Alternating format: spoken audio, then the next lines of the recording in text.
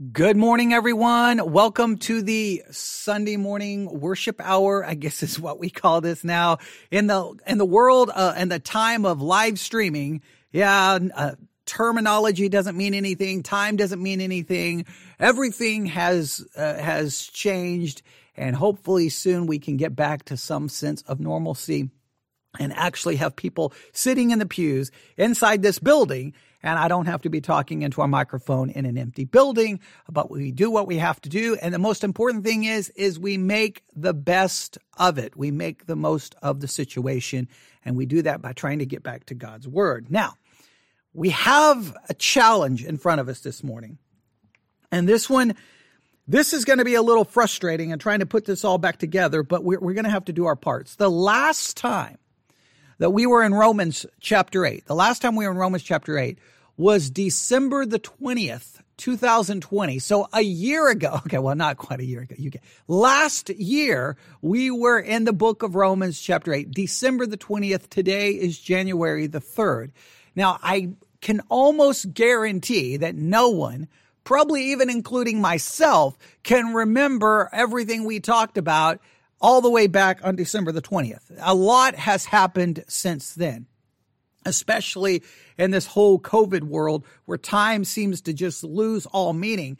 It probably feels like it's been a year, 2 years since we were in Romans chapter 8. So now I have to figure out, okay, I don't want to go back and re-preach that message. So I want to advance it, but then how much do we need to go back and review? Where do I start again? How do we work through this? So I'm going to try to put this together. It's going to be a little disjointed. I go ahead and apologize right from the start. I'm going to try to do my best. Hopefully this all will make sense. And I hope that you will at least appreciate the attempt to get us back into Romans so that we can then maintain a consistency. It's really difficult when you're like that. That's why if I think there's going to be a delay, what I tend to do is like, okay, we finished, say, chapter 7, then we'll go do something else before we start the next chapter. But once you start the next chapter and then there's a delay for whatever reason. Oh, wow. That messes things up so bad. It makes it all disjointed and broken. And it's like nothing flows right. It doesn't feel right. And even after I'm done preaching, I'm like, it wasn't right. And it's just, it's miserable. So hopefully I can find some way to make this feel let it make some kind of sense. And if you remember what we had to do, we got to Romans chapter 8, and before we could really get to the text, we had to deal with some issues and some difficulties with Romans chapter 8, and we had to kind of work through some of them. Now, I'm going to just kind of briefly remind you of some of the things we had to deal with. The first thing we had to deal with, and I'll just remind you, and this, I'm not going to go through all of them right now. Some of them I'll mention as we work through what we have for us today. But remember, the very first thing was this. Romans chapter 8, verse 1 basically starts out with the word therefore. All right. Now, the King James put there is therefore, but the there is in italics, meaning it's not in the original. So therefore, and as soon as we saw the therefore, there was lots of debate of what that therefore refers to. Some say that therefore goes way back to the earlier parts of Romans. Some say therefore is everything that came before in the first 7 chapters. And then there's the idea that, no, I think that therefore really goes back right there to chapter 7. Because if you remember, and I'm going to repeat this again in a minute, in chapter 7, we were confronted with something. We were confronted with the inability of the law. We were confronted with what the law could not do.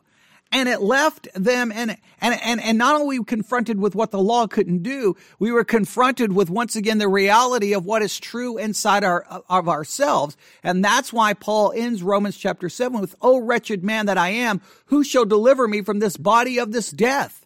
How can we be delivered?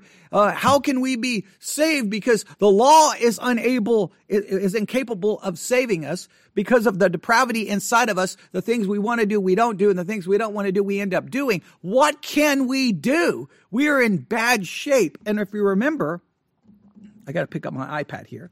If you remember, this is what we saw about in Romans chapter 7. We learned about the authority of the law. The law has this authority that we cannot escape unless we die. All right. We have the ministry of the law. Okay. And when we talked about the ministry of the law, we found out that the law reveals sin. That's what the law does. It reveals sin. It arouses sin. It literally it arouses sin inside of us. The law doesn't stop it. It arouses it. The law kills us. We talked about the inability of the law, that the law cannot enable you to do good. The law cannot enable you to do good in any way, shape, or form. You're incapable of it. You're incapable of doing good, and the law cannot help you do good. So the law puts us in a very bad situation. And remember, at the end of chapter 7, Paul says, again, verse 24, "O wretched man that I am, who shall deliver me from the body of death?" He's looking for help, and then he gives us a hint of hope. "I thank God through Jesus Christ our Lord. So then with the mind I myself serve the law of God, but with the flesh, the law of sin." And he starts talking that there is some hope, and the hope is found in Jesus Christ. And then we can get into a discussion about our position and practice, and we can get into all of that discussion. But that ultimately leads us into chapter 8. So I think the therefore goes directly back to chapter 7. I really do. Does it pick up some of the ideas that came before? Well, you could argue that many of the ideas in chapter 7 had been repeated previously. So you could argue that there's a little bit of that. But I think the force, the emphasis is on chapter 7. And that brings us to chapter 8. All right. Now, in chapter 8, I'm just going to start working through this carefully. All right. Instead of giving you, how can I state this? Let me state it this way. Romans chapter 8. This is going to sound, I know what you, now that I get ready to say it, it sounds silly and it sounds foolish because I've said this at the beginning of every chapter that we've studied. Romans chapter 8, we all know what I'm getting ready to say, is going to present us with some very difficult situations and some very difficult things to try to understand. Every chapter in Romans has done that. And we're going to have to figure it out. And I just want to remind you of the major emphasis that I keep really trying to put forth is that one of the fundamental truths that I think is critical into understanding a lot of things in Romans chapter 8 and a lot of things in a lot of other places in the New Testament is this idea of my position versus my practice. Remember, my position before God. I know this sounds like a broken record, but I have to keep saying it. Oh, and I know that is a dated reference. So I know vinyl is making a comeback. It's still a dated reference. It sounds like your digital file is corrupted and it just keeps replaying the same section of that digital file over and over and over. That doesn't quite flow with saying like a broken record. It doesn't, but you get the idea. I feel like I'm just repeating myself over and over and over and over and over and over again, but we have to have this understanding, I think, to even grasp a good portion of the New Testament. Let me state it again. There is the positional reality that you have because you are a Christian. As a Christian, there is a positional reality. And what is that positional reality? Let me state it again. That positional reality is that before God, your position, you are you ready? Obedient. Why? Because the passive and active obedience of Christ has been accredited to your account, imputed to your account. So you are perfectly obedient. You're not kind of obedient, kind of disobedient. You're perfectly obedient in your position. Not only are you obedient, you are perfectly holy. Why are you perfectly holy? Because of the imputed righteousness of Christ accredited to your account. You are obedient. You are holy and you are completely forgiven. All of your sins have been removed as far as the east is from the west. You are without sin. You are without sin. You are holy and you are obedient. That's your position. That is your position. But in your practice, you're not those things. You're not obedient. You're disobedient. You're not holy. You're far from it. You are a sinner, and practically you sinned time and time and time again. Now, your sin is still forgiven, but that's primarily your positional thing. In your life, you still sin, and guess what you experience in your life? People won't let you forget your sin. People will bring up your sin. People will throw your sin in your face. You can't get away from it. Even Christians will do it to you, right? You know that. But in your position, guess what? All of that is taken care of. In practice, you are you're a hot mess. And in practice, you are just broken. You are just, you are all kinds of things. You're a hypocrite. You are a liar. You fall short. You don't glorify God. You don't love others. All kinds of things that we do wrong. And we have to realize these two things. And we see a little bit of that in chapter 7, at the end of chapter 7. Again, look what Paul says. I know we keep going back to chapter 7, but sometimes you have to go backwards before you can go forward. All right, Romans chapter 7. I thank God through Jesus Christ our Lord. So then, with the mind, I myself serve the law of God, but with the flesh, the law of sin. He's talking about this duality, this contradiction. In one sense, I'm obeying the law, but in the other, I'm serving the law of sin, as he says. But with the flesh, the law of sin. How can both be true?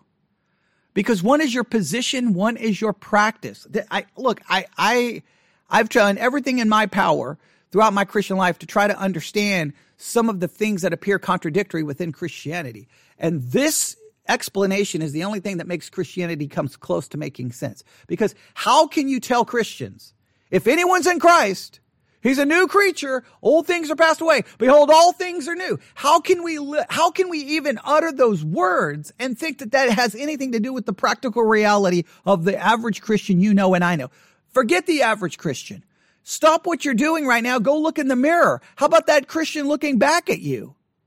Are you a new creature? Old things are passed away. Behold, all things are new. Give me a break. You're just a sinner. So it has to be true positionally. Now, so what is this? So if we're in such bad shape, we're sinners practically. We're sinners. Then what is the hope? The hope is in Christ. The hope is Christ. And so look at what happens in chapter 8. Chapter 8.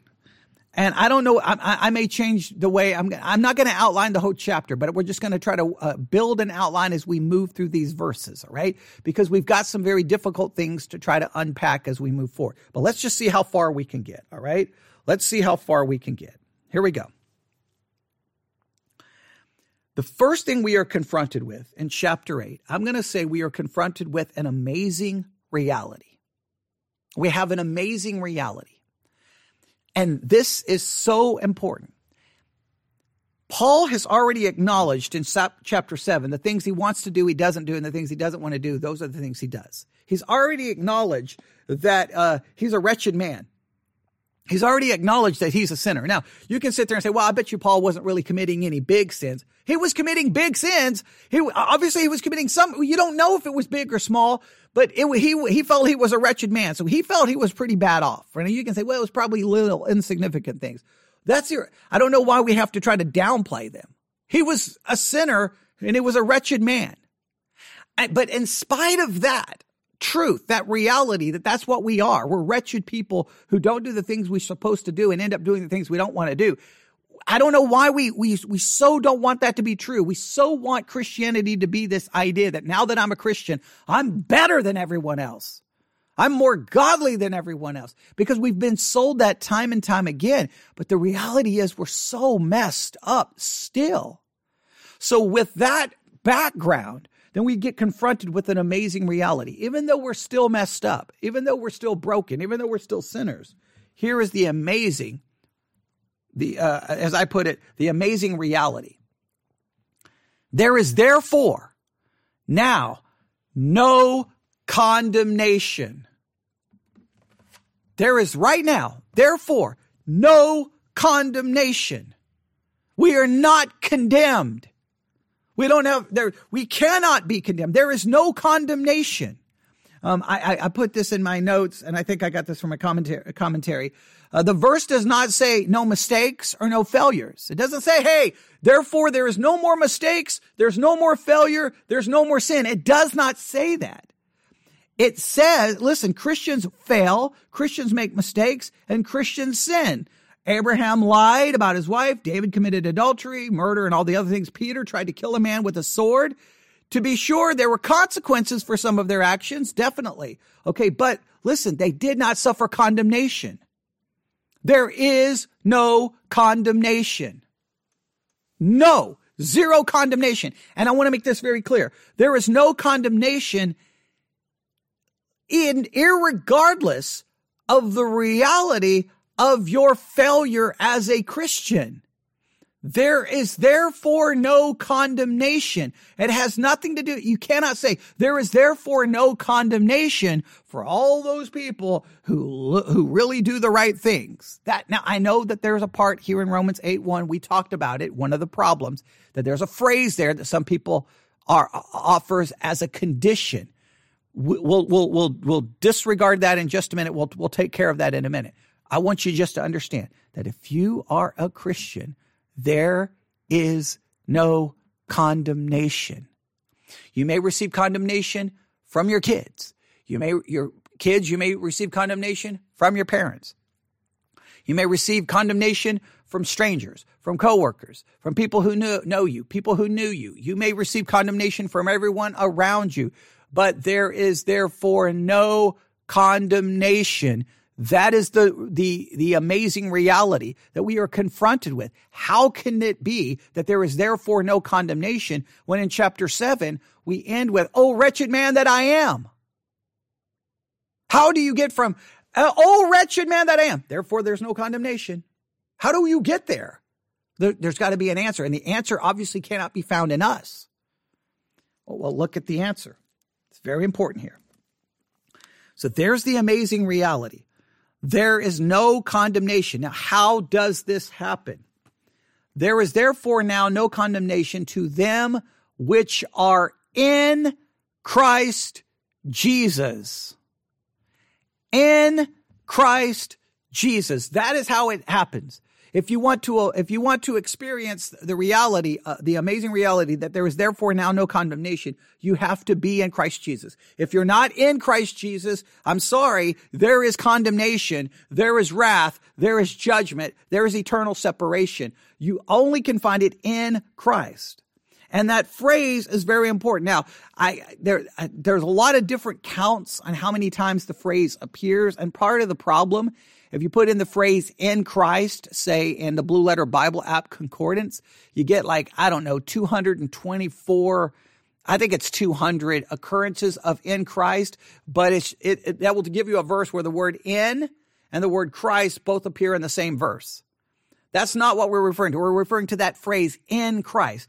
So I for the best I can figure out, it's got to be over at least 60, maybe over 70 times where the phrase in Christ put together that way is used. It's a very important phrase used in the New Testament, all right? And when we speak of this phrase, listen, it speaks of our union with Christ. It speaks of him being our identity.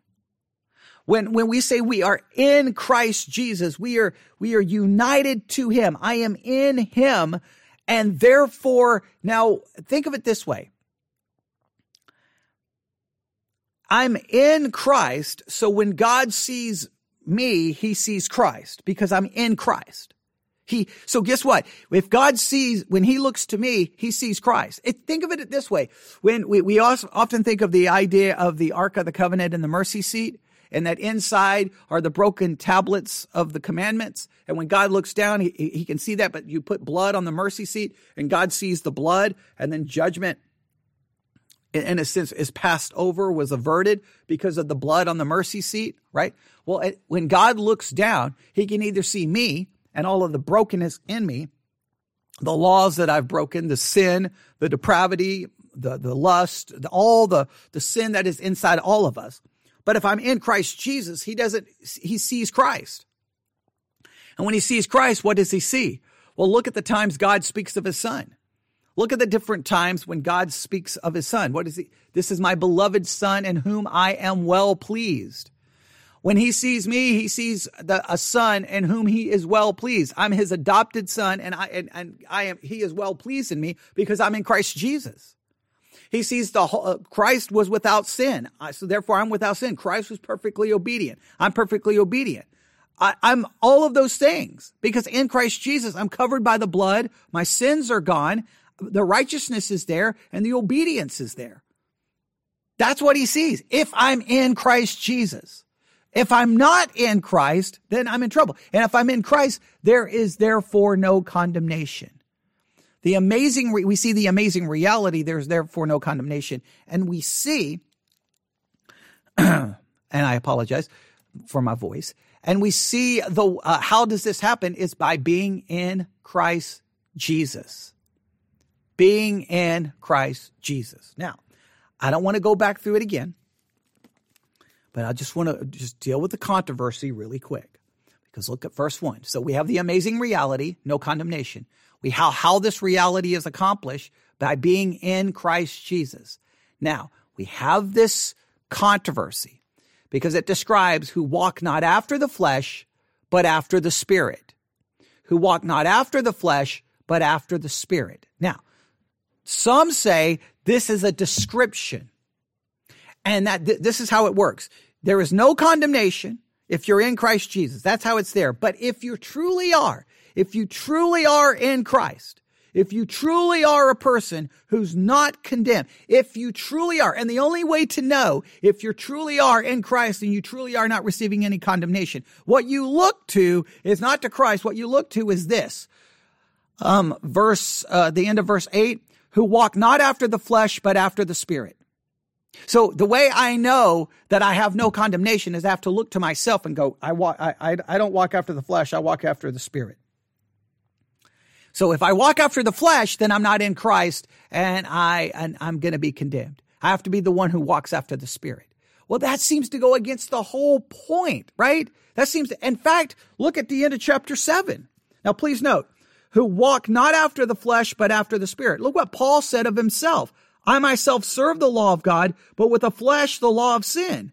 So he seems to be even acknowledging that he still serves with his flesh, the law of sin. Well, it says we walk not after the flesh, but after the Spirit. Well, wait a minute. So you're saying that according to Romans 8, if that is a description and we use it as a test, then that means Paul himself, therefore, was under condemnation.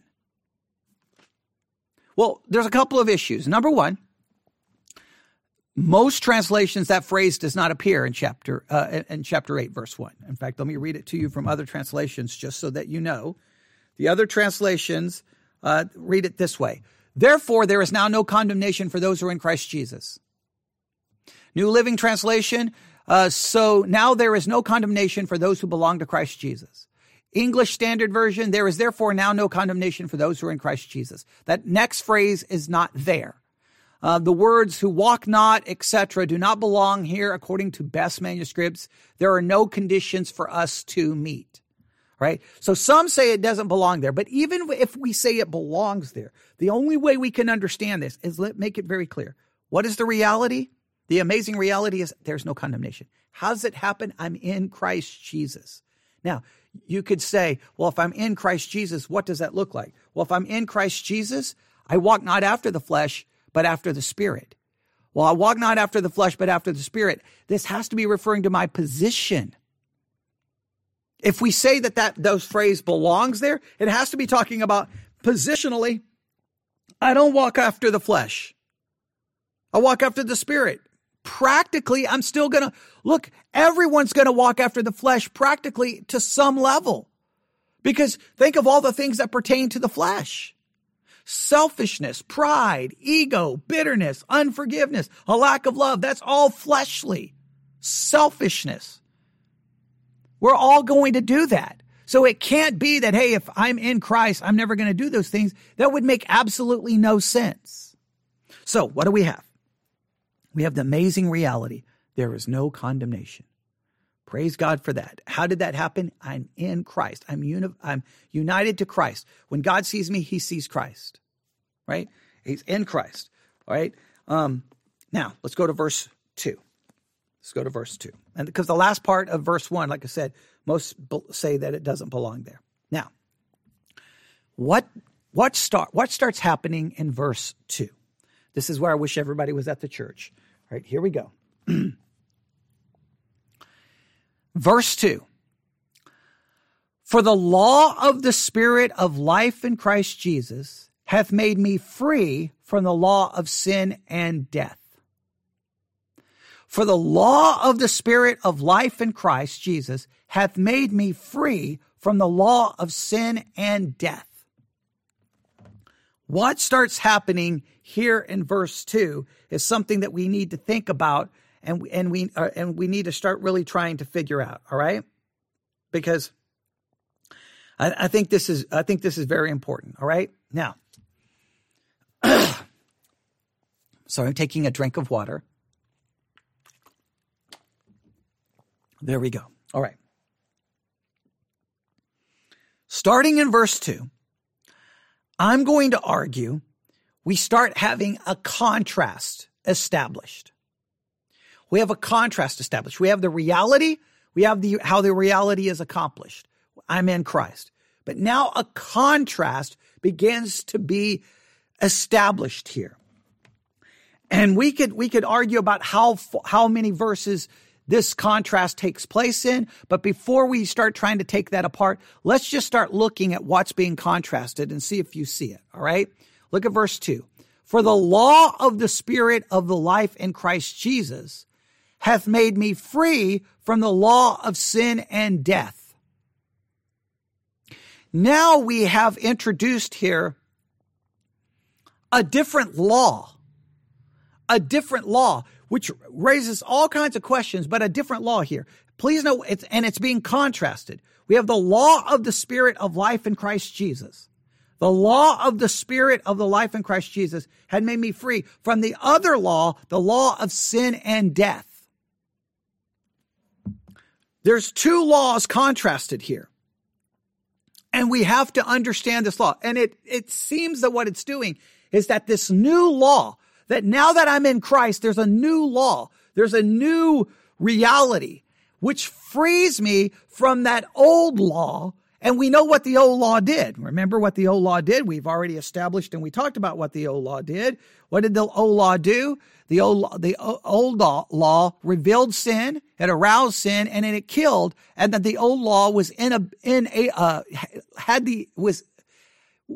was unable, that's the right way of putting it, was unable to do anything for us. It could not make us good. It could not free us. So now here's the reality. There's no condemnation. That's the reality.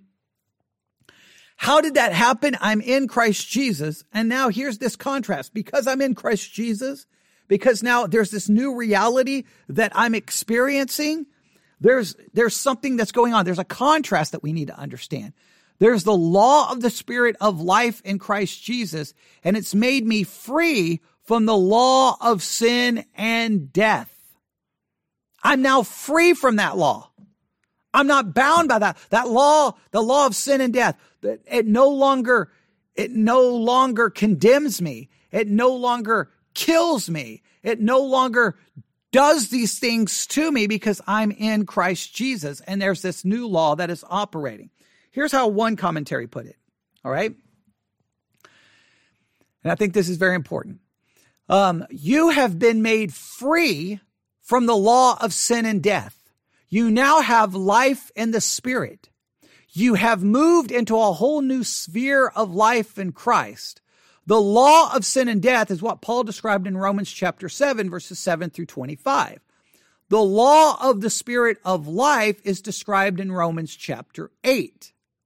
The law no longer has any jurisdiction over you. You are dead to the law and are free from the law. We're now dead and we're now free from it. We're free. We're not bound by it. It doesn't kill us. It doesn't condemn us. We are set free from it because we are in Christ Jesus.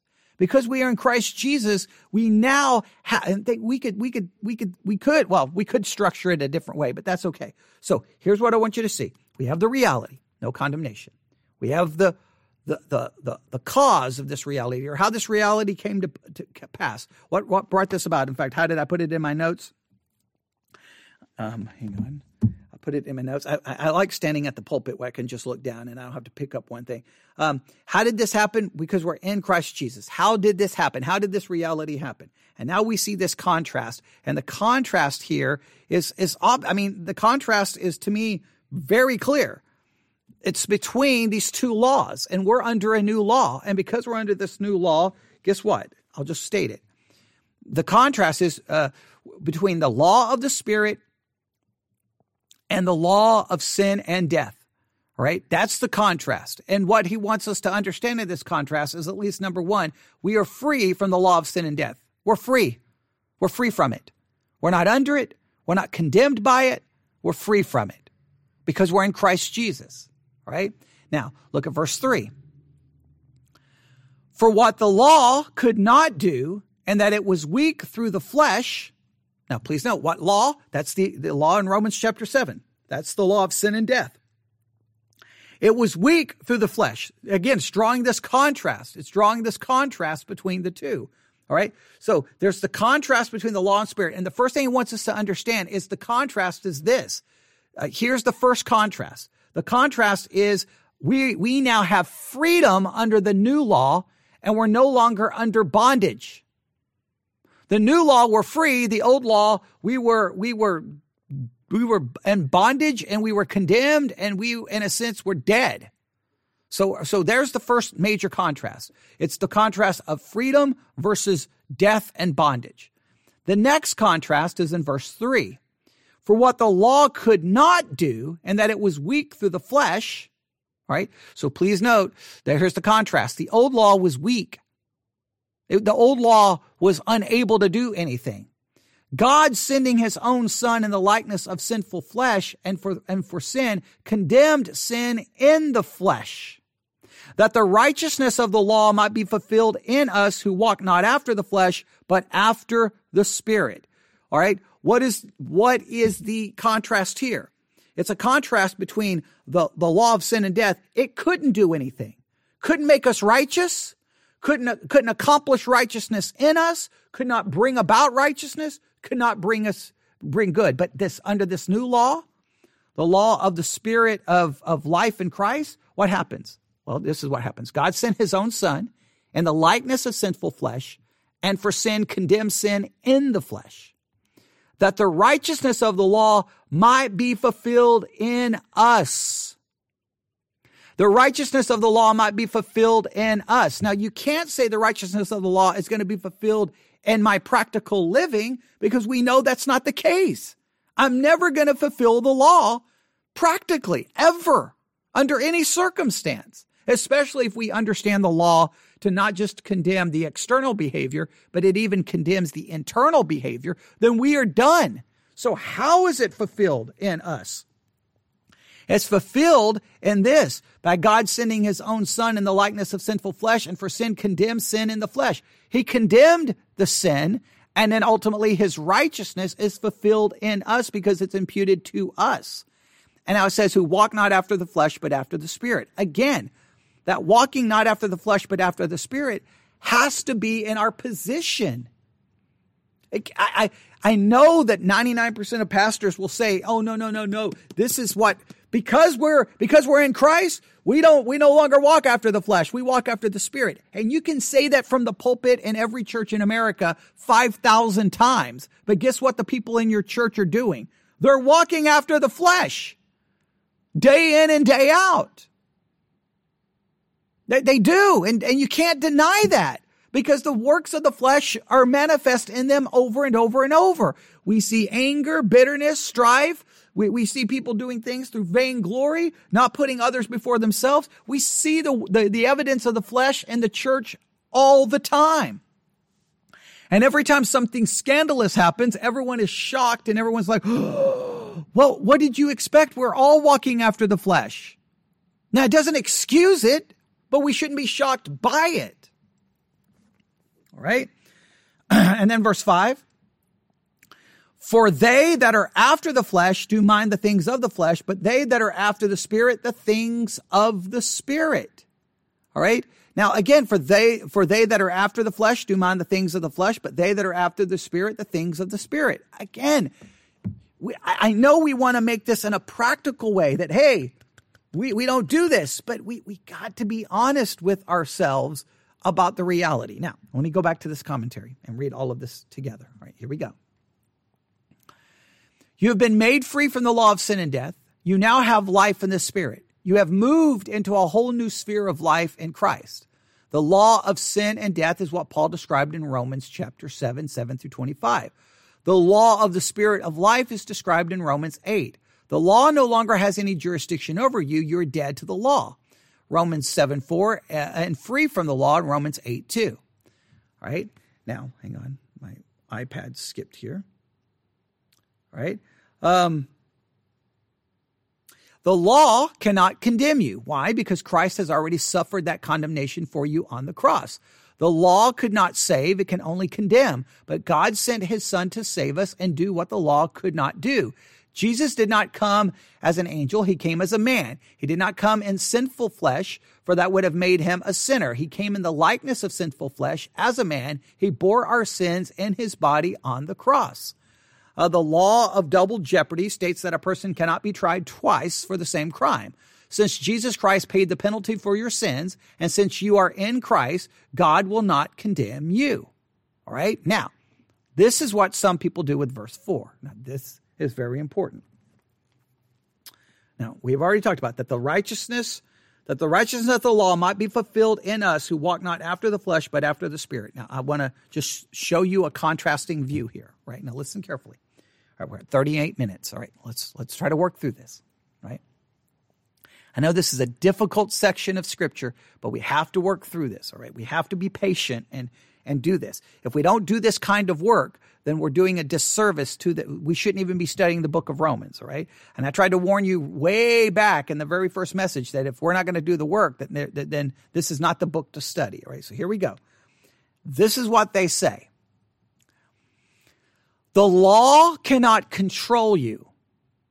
The believer lives a righteous life, not in the power of the law, but in the power of the Holy Spirit.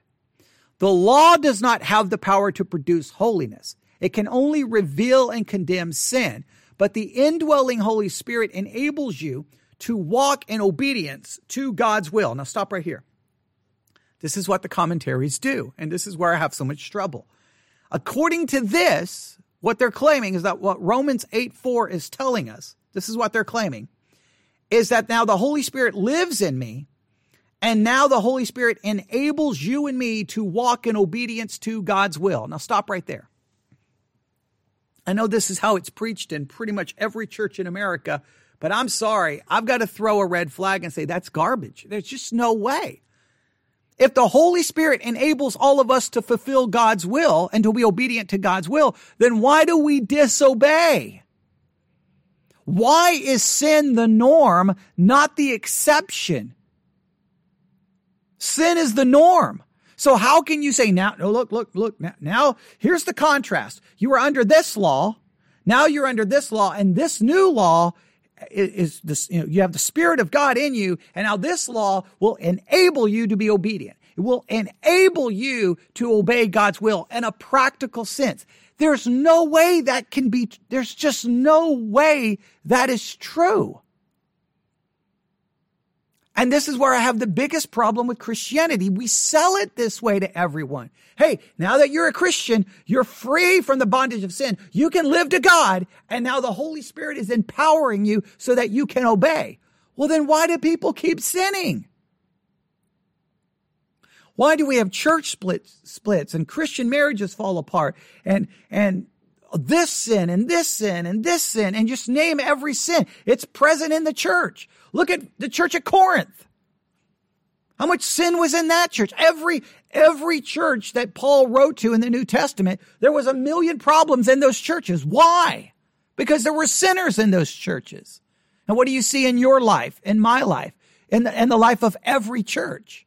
Sin. Why?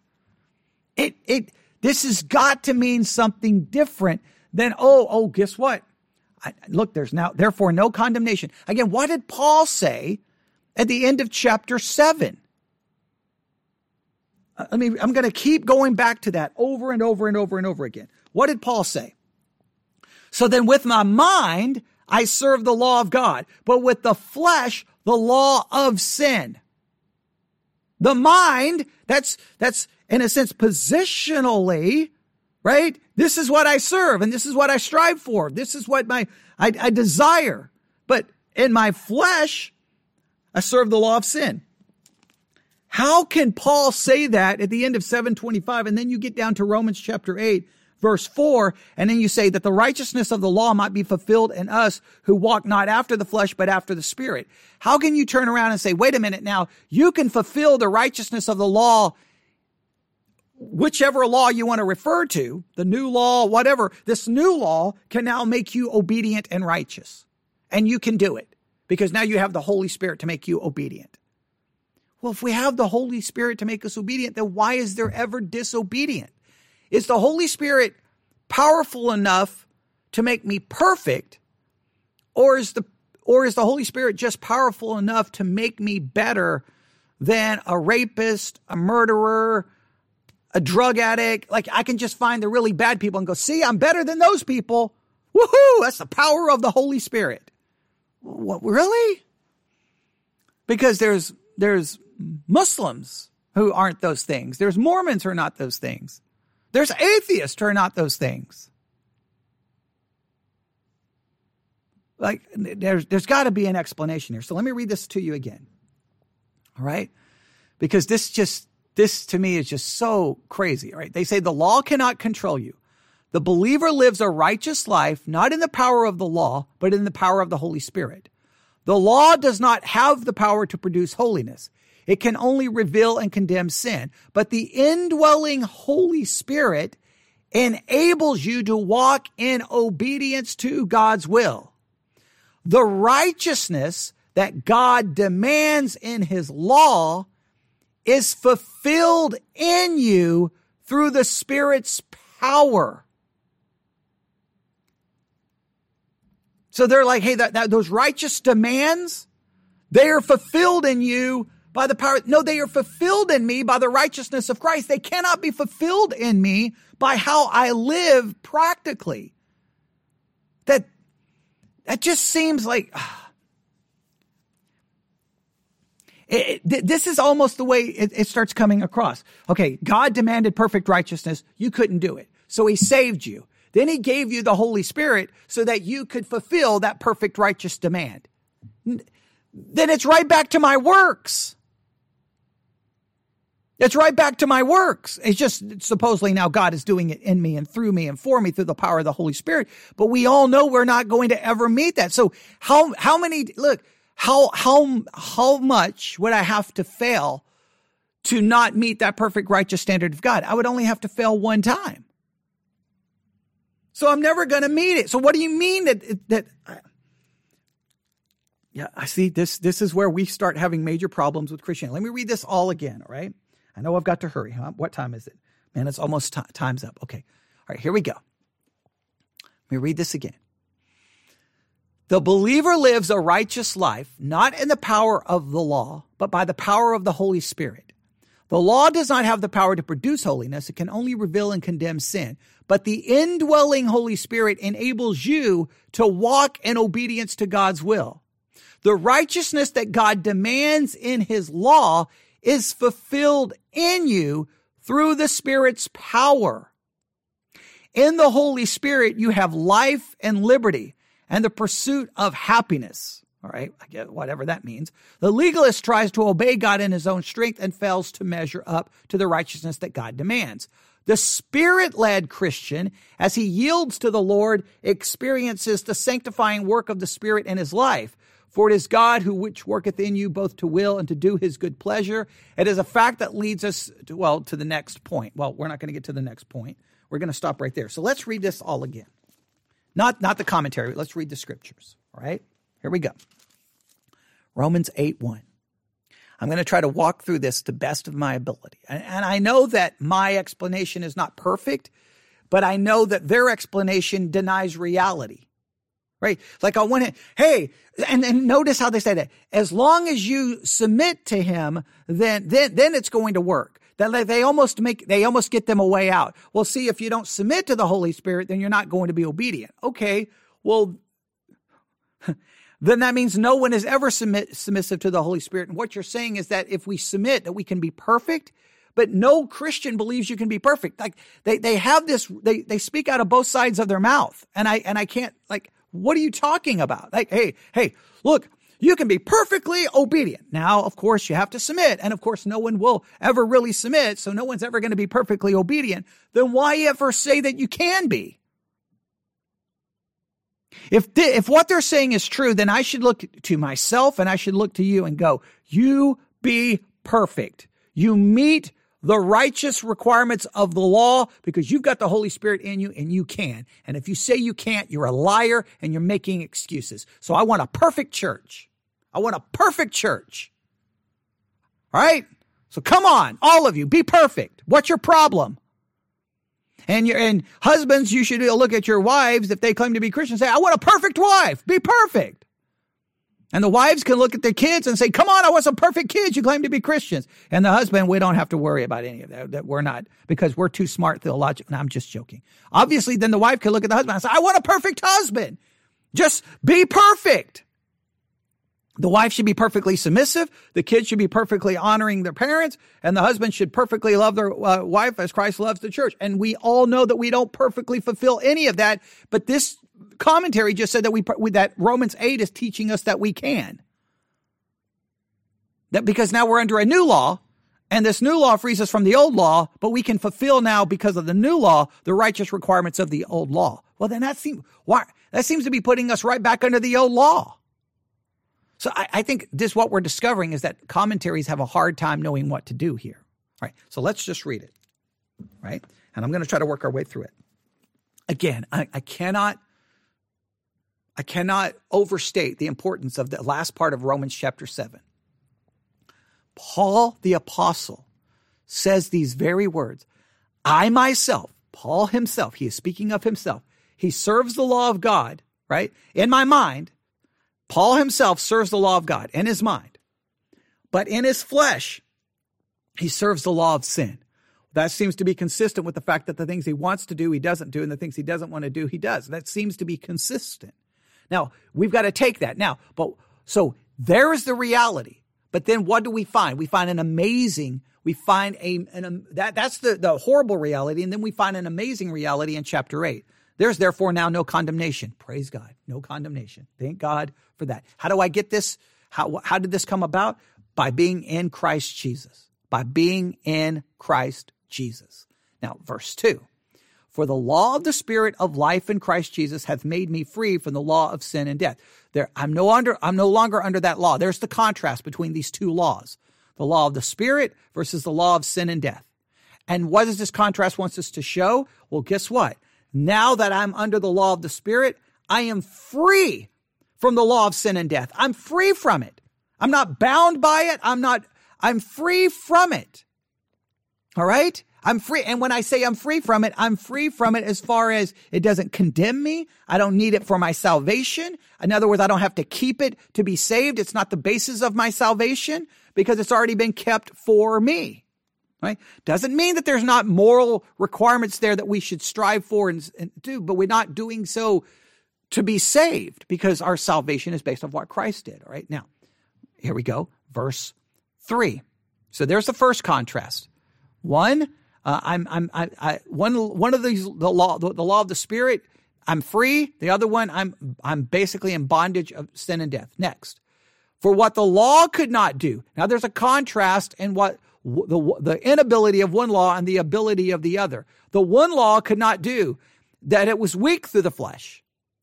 But God sending his own Son in the likeness of sinful flesh, and for the sin condemned the sin in the flesh. So the law couldn't do anything, but Christ came in and did. He condemned sin in the flesh. He took care of it. And then he did so, and if you note the end of verse 3, the King James does not have a period at the end of verse 3, so the thought continues. He condemned the sin in the flesh, that what? That the righteousness of the law might be fulfilled in me. Well, it cannot be that it's fulfilled in me and my actions. There's no way I can buy that. There's no way you can say, now it can be fulfilled in me. Now I can be holy. Now I can be righteous. Well, if you're telling me that now I've got to if you're telling me now that I can fulfill that Old Testament law, then that means I can do so, and I still can't. The Old Testament law still condemns me. All right? So it's got to be fulfilled in me because of Christ. It's got to be. Who walk not after the flesh, but after the Spirit. That has to be my position. And then verse 5, for they that are after the flesh do mind the things of the flesh, but they that are after the Spirit, the things of the Spirit. Yes, those who are in Christ, we mind the things of the Spirit in our mind, but in our flesh, we still serve the law of flesh. This is in my position. In my position, I'm perfectly righteous and holy, and I fulfill the requirements of the law. In my position, because I'm in Christ. In Christ, guess what? In Christ, I do fulfill the law of God in me because I'm in Christ. Christ did it for me. All right, I'll stop right there. Okay. Now, I know that's not perfect, but this other commentary is not perfect either. I know you can look up all the other commentaries, and they're all going to turn it into what you can do, what you can do, what you can do, what you can do, what you can do. And it's just like, I don't know how Christians can sit in the pew going, amen, amen, amen, amen, amen, and then walk out and realizing that 5 seconds getting into the car, 5 seconds in the car, what do they demonstrate? Selfishness, there's fighting, there's bitterness, there's arguing, there's pride, there's ego, there's a lack of submission, there's a lack of love. Usually before you get out of the parking lot of the church, and our parking lot's pretty small. Some of you don't even park in the parking lot, you park on the street. Before you even back out of your parking spot, you are, in many cases, already demonstrated, wait a minute, you're not doing all of these things. And by the time you get home, you've probably broken half of the 10 commandments. Well, you know that. Yeah, I know that. So how can we turn this into a preaching that all the pastors do? No. You see, under this new law, boom. Now you can be holy. Now you can fulfill the law. You can. Now you can. Because now you've got the Spirit of God in you, and now you can be perfectly righteous and perfectly holy and perfectly obedient. Give me a break. No, I can't. And then they come back and say, well, no, you won't be perfect. But it's because you won't submit. If you submit, then you would be. So I can be, it's just nobody wants to be. Well, if the fact that nobody wants to be, wouldn't that indicate that there's something really deeply wrong with us still? Because if I can do it and I don't do it, the only explanation would be is I don't want to do it. And if I don't want to do it, that would seem to say, well, wait a minute, Paul wanted to do it, but he couldn't do it. So why couldn't Paul do it if he wanted to do it? I'm so confused. There has to be a distinction between the contrast here has to be between the law that brings us to death and sin of the flesh. Now the law of the Spirit that speaks of a reality of my position. It has to be. And I'll stop right there, and you can throw out all your objections. But again, if you object, the best way to prove me wrong is just prove that you can be perfectly obedient. And if you cannot prove that, then maybe we all need to take a look at this and try to figure out a better understanding. All right, I'll stop right there. newsif@yahoo.com, newsif@yahoo.com. Yeah, now we got to figure out how to go from there to the next section, because the next section is going to even raise more difficulty. It's not going to get any easier, but now at least I know that was kind of broken and disjointed, but now we can try to put it back together and then try to see how to start the next section. All right, there we go. All right, everyone have a great day. God bless.